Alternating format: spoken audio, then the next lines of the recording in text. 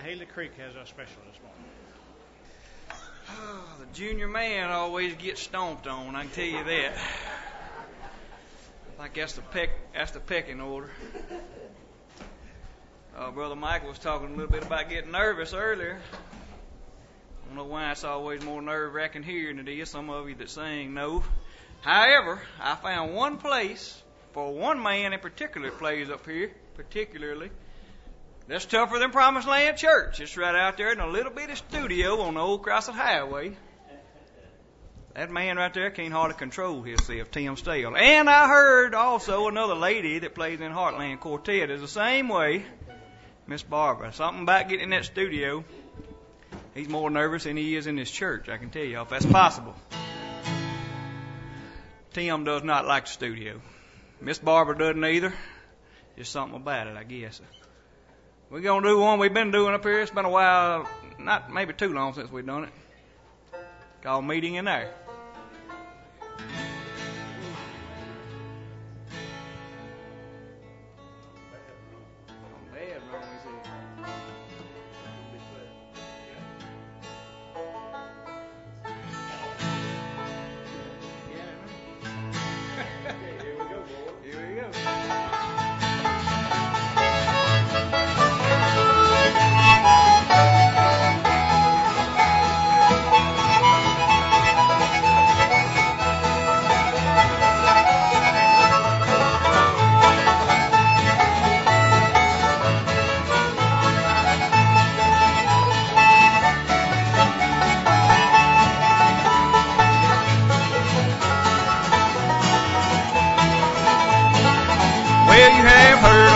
Moses in a bulrush.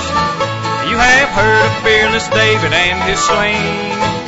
You have heard the story told of dreaming Joseph and of Jonah in the well you often sing. There are many, many others through the Bible. I should like to meet them all, I do declare. By and by the Lord will surely let us meet them there at that meeting in the air. There's gonna be a meeting in the air, in a sweet, sweet by and by.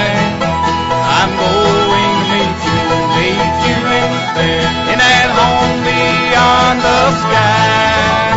Such singing you will hear and never heard by mortal lips will be glorious, I do declare.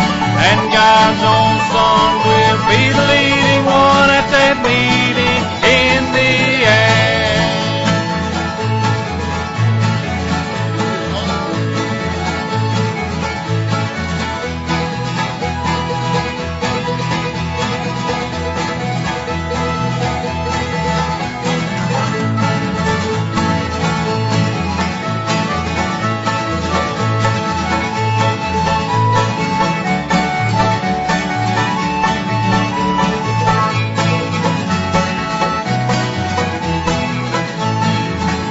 Many things will there be missing at that meeting. For the mourner's bench will have no place at all. There will never be a sermon preached to sinners. All the sinners have refused to heed the call. There will be no mourning over wayward loved ones. There will be no lonely nights of pleading prayer. All our burdens and anguish will be lifted there at that meeting in the air. There's gonna be a meeting in the air, in a sweet, sweet by and by. I'm going to meet you over there, in that home beyond the sky. Such singing you will hear and never heard by mortal lips will be glorious, I do declare. And God's own Son will be the leading one at that meeting in the air.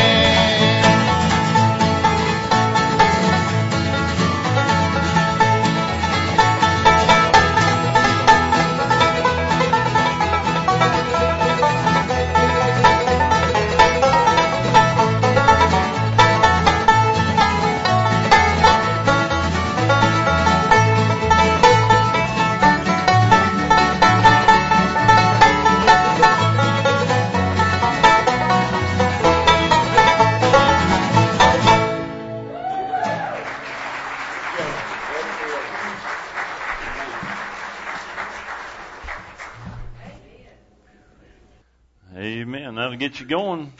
And they did great, as they usually do.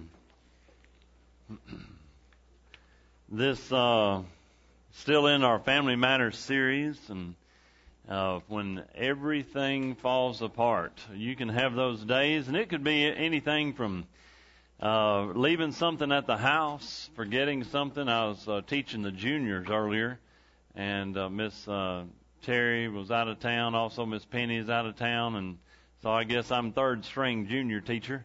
And so got on in there and had a good time visiting with them. I talked about just for a little bit, our lesson was on children, obey your parents in the Lord, for this is right, Ephesians 6. And we were talking about, just briefly mentioned, I said, that's kind of headed toward the direction of my message. When everything falls apart, it could be just forgetting your backpack. My birthday, this past Monday, we had it kind of a blessing in disguise, and that is this, we had, I forgot my phone, and so, which was not that big a deal at first, and a lot of times we wonder about, we always got to have our phone with us, but it turned out to be kind of a blessing in disguise, so it wasn't that thing. And then when I got back, it had went dead from all the texts and the updates or the people notifications and people saying happy birthday. So that was a kind of a neat thing. Go ahead and open your Bibles to 1 Samuel chapter 2.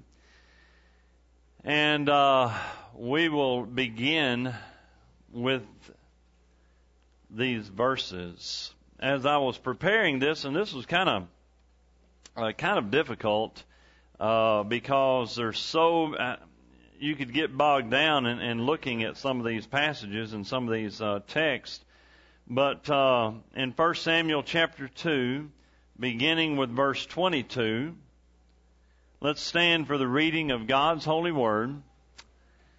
It's difficult because there's a lot of stuff to cover here. And so we'll go ahead and get started. It says this, Now Eli was very old and heard all that his sons did unto all Israel, and how they lay with the women that assembled at the door of the tabernacle of the congregation. And he said unto them, Why do you such things? For I hear of your evil dealings by all this people. Nay, my sons, for it is no good report that I hear. You make the Lord's people to transgress. If one man sin against another, the judge shall judge him. But if a man sin against the Lord, who shall entreat for him? Notwithstanding they hearkened or listened not unto the voice of their father, which means for the Lord would slay them. Let's pray. Father, I thank you for the opportunity to speak upon your word. May we listen and learn to what the principles, the teachings that your word gives us concerning when everything falls apart. In Jesus' name, amen. You may be seated. And thinking about when everything falls apart, just things like what happens whenever your family is falling apart. Things like your priorities are out of whack. Chaos is ruling. You don't ever eat any meals together. If you tell your kids to put up their phone, it would be a revolt. Teamwork is non-existence. You're sick of the word whatever. You're tired of that word. And maybe the only member of the family who listens to you is the dog. Maybe it's gotten that bad. And we're going to think about some things to think about in just a second. There's a lot of indication of when things are falling apart. And there's no communication, no teamwork. When everything falls apart with a family and family matters, and what we're going to do is, I'm going to go ahead and give you a heads up of where we're headed the next 2 Sundays. And that is, I dealt with kind of marriage overall. then I dealt with parenting in the home. This is going to be talking about when problems come up, when the home falls apart. Next Sunday, I'm going to be hitting the guys pretty heavy. I'm going to talk about being a man's man. And then wives, I'm going to be preaching mainly to the women, but these principles will work whether you're single or married or have no kids. Just get these great principles from God's holy word. I got tickled Thursday night. Some guys, we got together and we were up here having a little Bible study, Rodney's class, and he had asked me to bring just a short devotion, and I titled it, being a man's man. Immediately the door opened, and Karen said, "Michael, come here." And got up, and old Darren said, "Well, who's the man now?" And I said, "Yeah," and I also gave her the keys, and he was on a roll that night. Darren can be real witty, and sometimes that's a good thing, and sometimes not. You can ask Angie later and pick on him. But being a man's man, doing basically what God expects of you and what God asks you, and then also with the wives. I'll never forget the time that my dad called me into the living room and put me up on his knee and said, "Your mom and I have decided that I'm going to live somewhere else for a little while." And it was very strange. Because the big 3-letter word pops up. Why? You don't understand those things. And of course, things didn't work out. And there's a lot of reasons that things can fall apart. And I've said this before. You don't think about it from this time aspect, but I preached on this several years ago, and I made Chuck all upset, Chuck Jones, and I said, "What are you upset about?" He said, "Because I realized I've only got 9 more years left with Casey." And I talked about putting time in perspective. He said, "That's just crazy. That's crazy." Because the concrete sets up faster than you could ever dream that it sets up. And you've only got a certain amount of time. And I said this before, that if you don't have a handle on your second grader, you can hang it up when they reach teenage years. You got to have a handle on things then. And you just got to, regroup. Regroup. You've got to, now, if you take those books I mentioned about Kevin Lehman, it says how to have a family and a better teenager and a better child by Friday. Those principles will work, but it's not changing the kids, it's changing parenting. It's changing your approach to parenting is the way that book is. The book is not designed to change your kids. How to have a better kid by Friday, how to have a better teenager by Friday. There's also a great book and some great principles in there, how to have a happy family by Friday. But it's changing your approach. It's changing you. Those are great tools that I need to point you toward because they're biblical, they're scriptural, they're bold. And a lot of people can't do them just because it takes a strong parent to do them. It takes somebody who will stand their ground. And so I've seen it before, and parents come to me, and I try to give some good advice, but you cannot fix a 16-year-old in 30 minutes, okay? But you can change your parenting. Did you know this same principle holds true in your family, your husband, your wife, and at work? You cannot control even how your kids act. You say, "Well, I could beat them into submission." Yeah, you could try that, but the basic principle is they eventually have to decide how to act. And hopefully the discipline does that, but you can control how you react.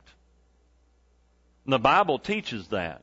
Because the world's going to hate you, and it wasn't how Jesus acted, it was how Jesus reacted to the world. And the Bible prepares you for that.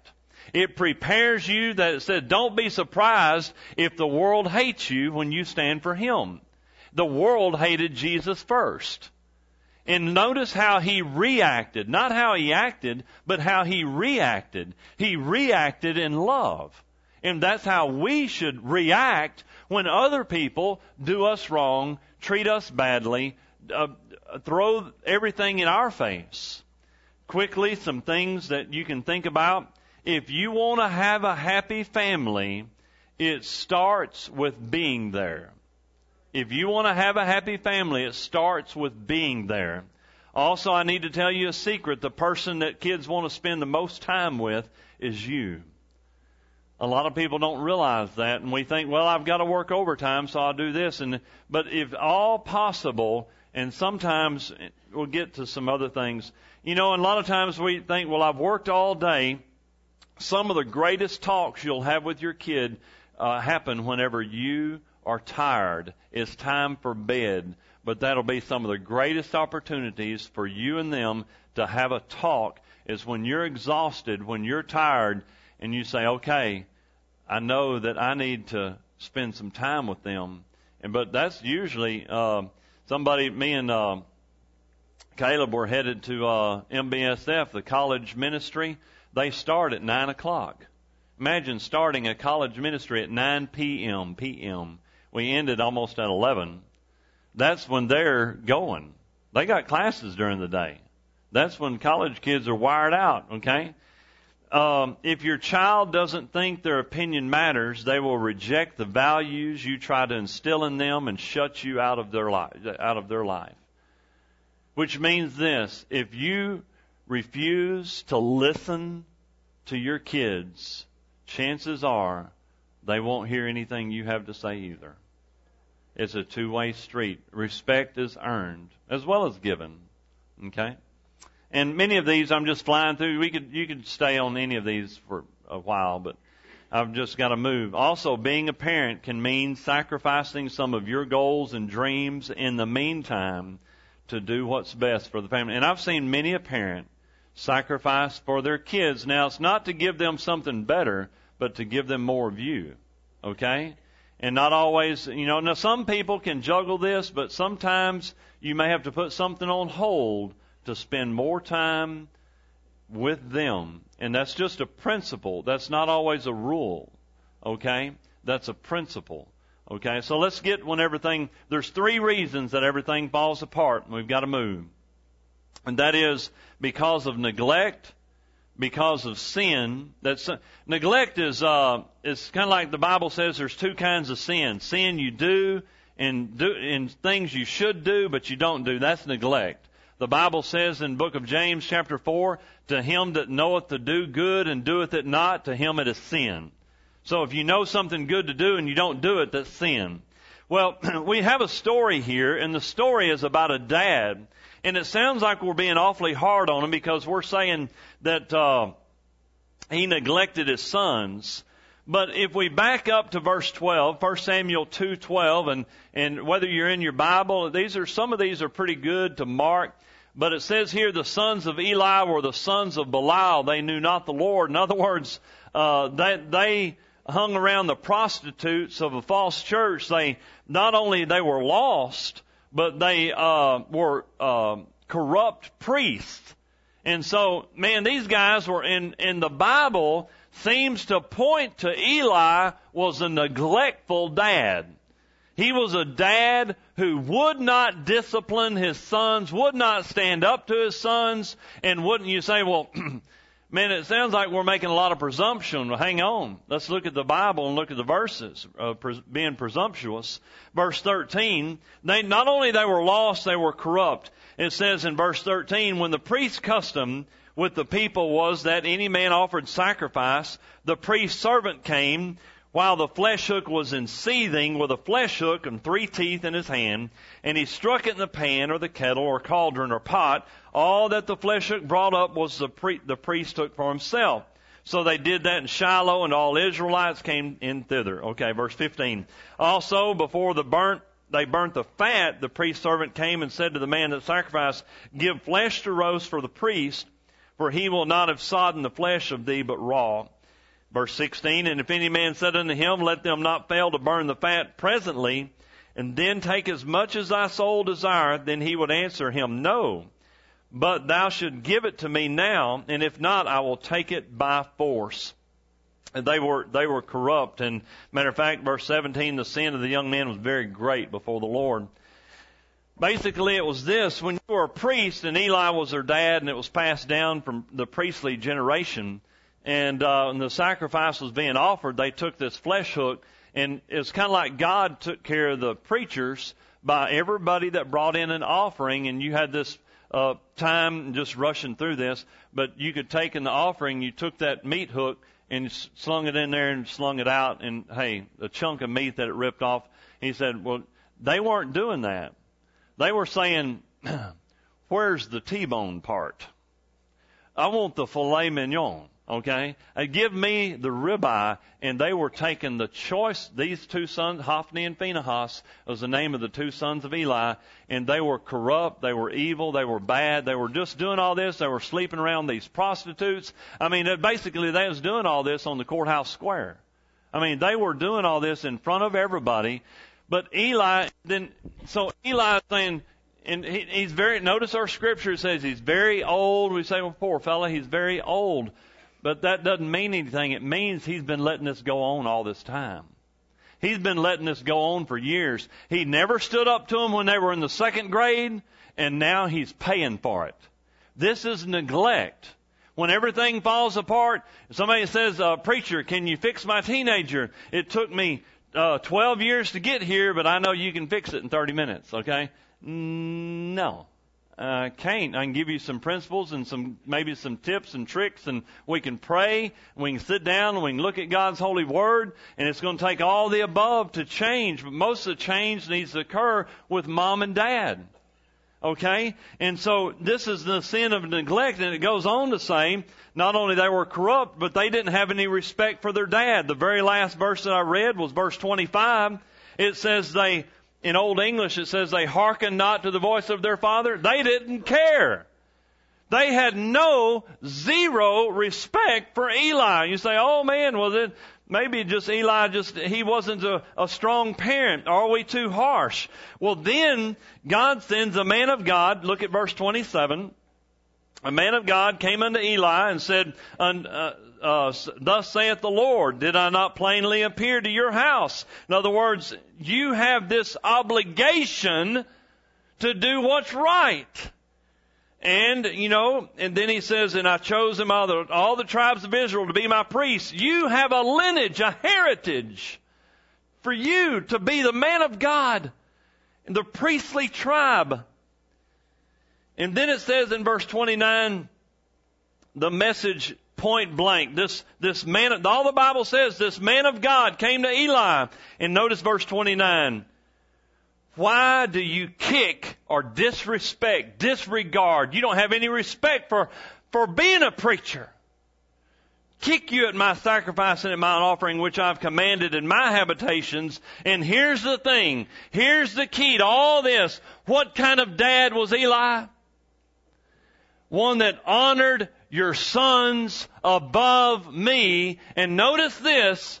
He pointed his finger at Eli and he says, and you set the bad example. You also take the choice offerings. Eli had been doing it too. Eli had said not only he preferred his sons above the Lord.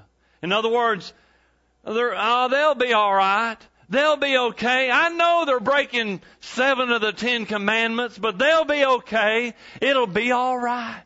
And he just swept it under the rug. But not only he was breaking the rules too.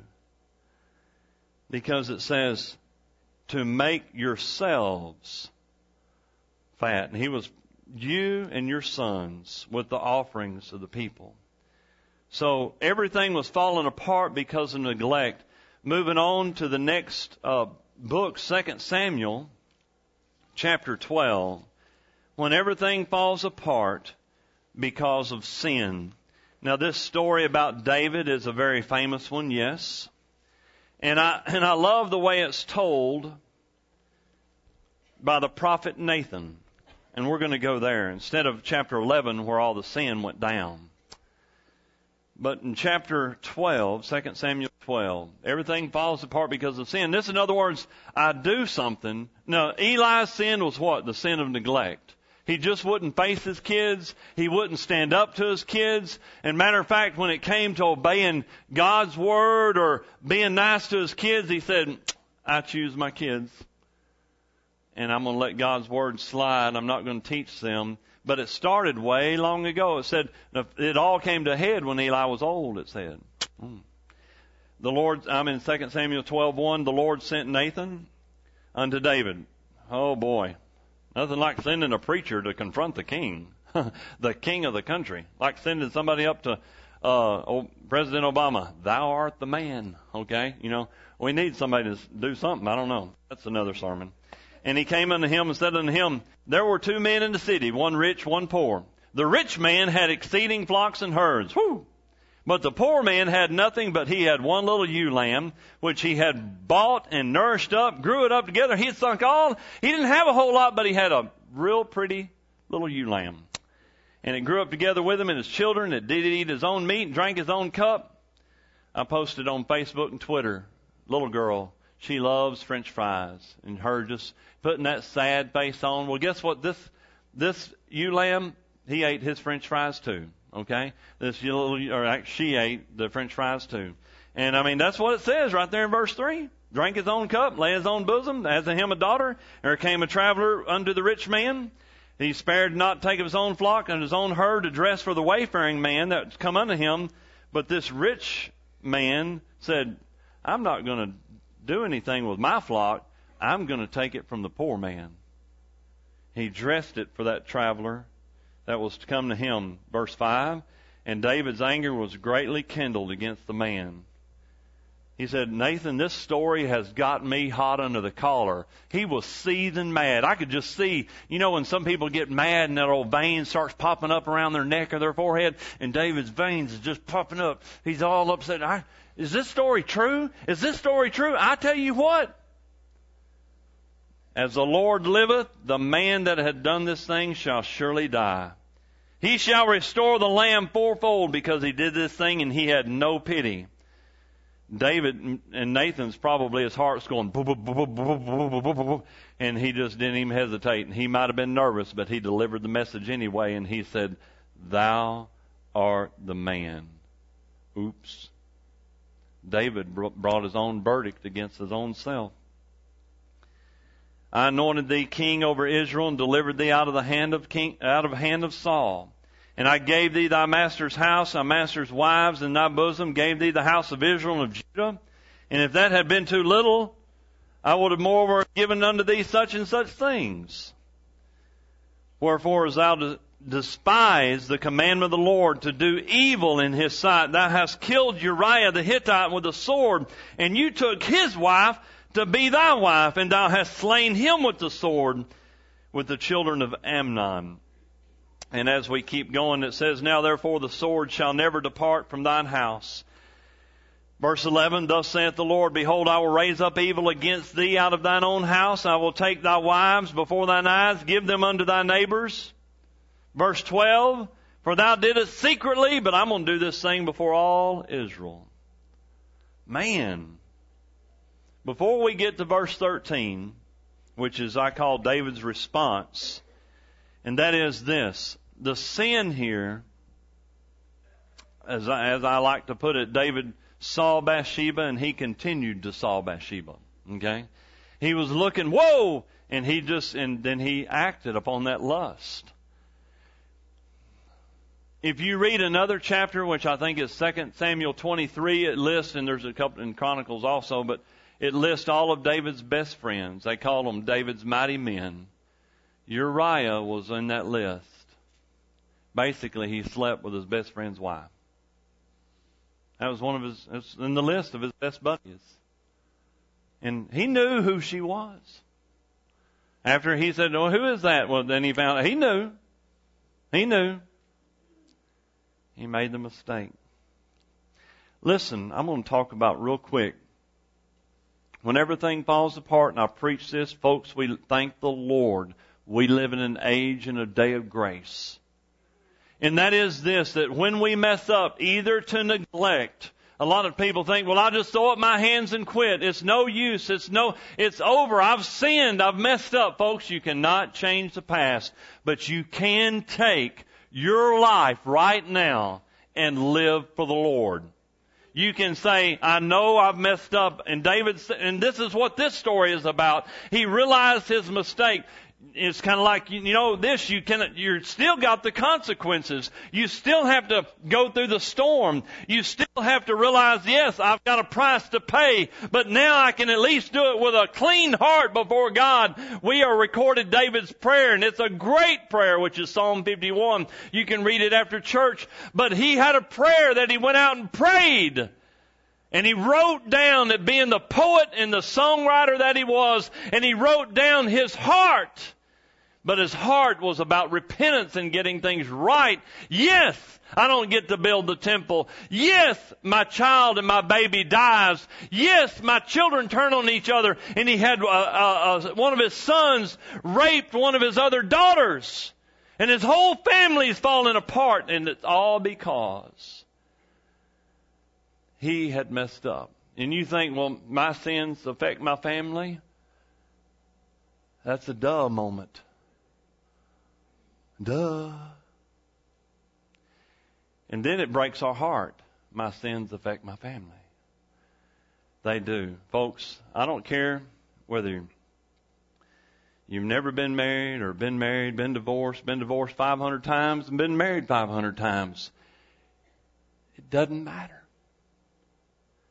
Give your life to the Lord and serve Him with everything you've got, because our text says this. David said unto Nathan, I have sinned against the Lord. And he said, well, you're not going to die, but unfortunately some bad things are going to happen, the consequences.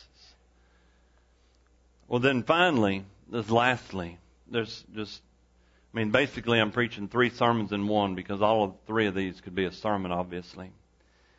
What about whenever your life falls apart for the glory of God?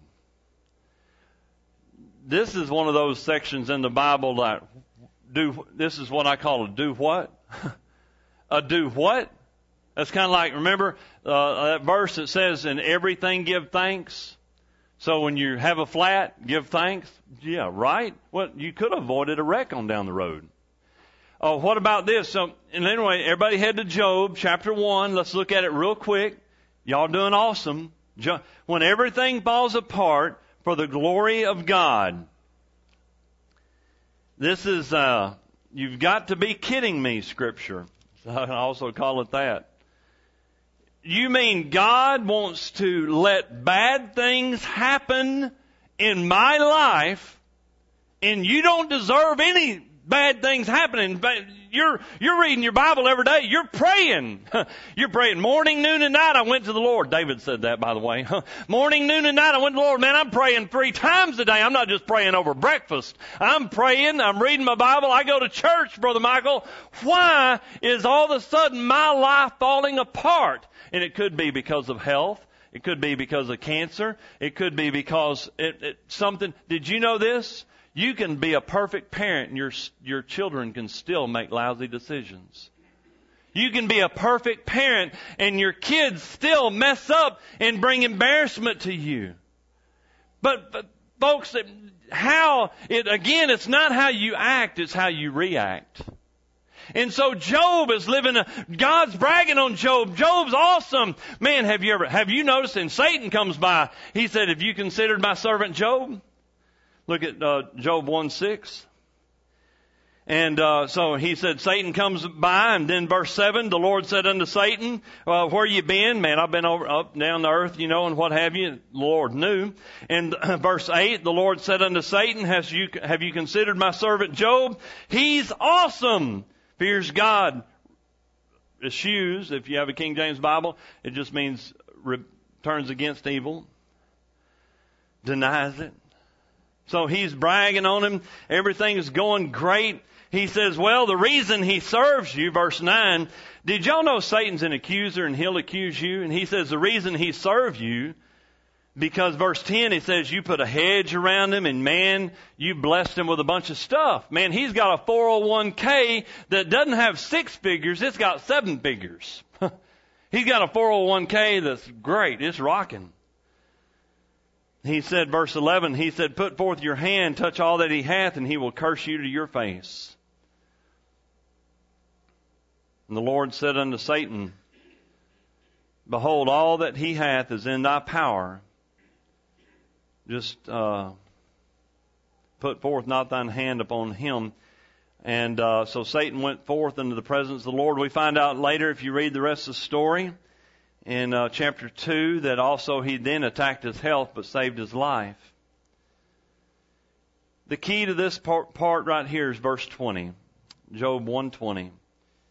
After Job lost everything he had, including all his family, the Bible says this. Then Job arose, rent or tore his mantle, shaved his head, fell down before the Lord, and worshipped. He said, naked came out of my mother's womb, and naked shall I return thither. The Lord gave, and the Lord hath taken away. Blessed be the name of the Lord. In all this Job sinned not, nor charged God foolishly. As we get ready for a hymn of invitation, as our song leader and our musicians get ready, when everything falls apart, there's no way in a 30-minute sermon that we can come up with enough answers. I want to say this. I do know where to begin in all this. And this needs to be your prayer this morning. Lord, if my marriage needs to change, start right here with me. Don't try to change your spouse. You have to change you. Even if you say, well, start right here. That's the way it starts in marriage. It's also the way it starts in the way you got saved. It started right here. When God's Word came into your heart and you said, I am a sinner. There's something wrong. You had to realize you've messed up. Same thing in a marriage, the same thing in a relationship at work or wherever. You say, when my boss is this, my boss is that. Say, God, change me so that I could be the person, the servant, the husband, the wife that you want me to be. It'll be amazing what happens. Start right there in your heart. Ask God to change you. And it'll be a step in the right direction. No matter what you're facing. No matter what you're going through. And say, Lord, what do I need to do with me? You got to work on yourself first. Everything else will come later.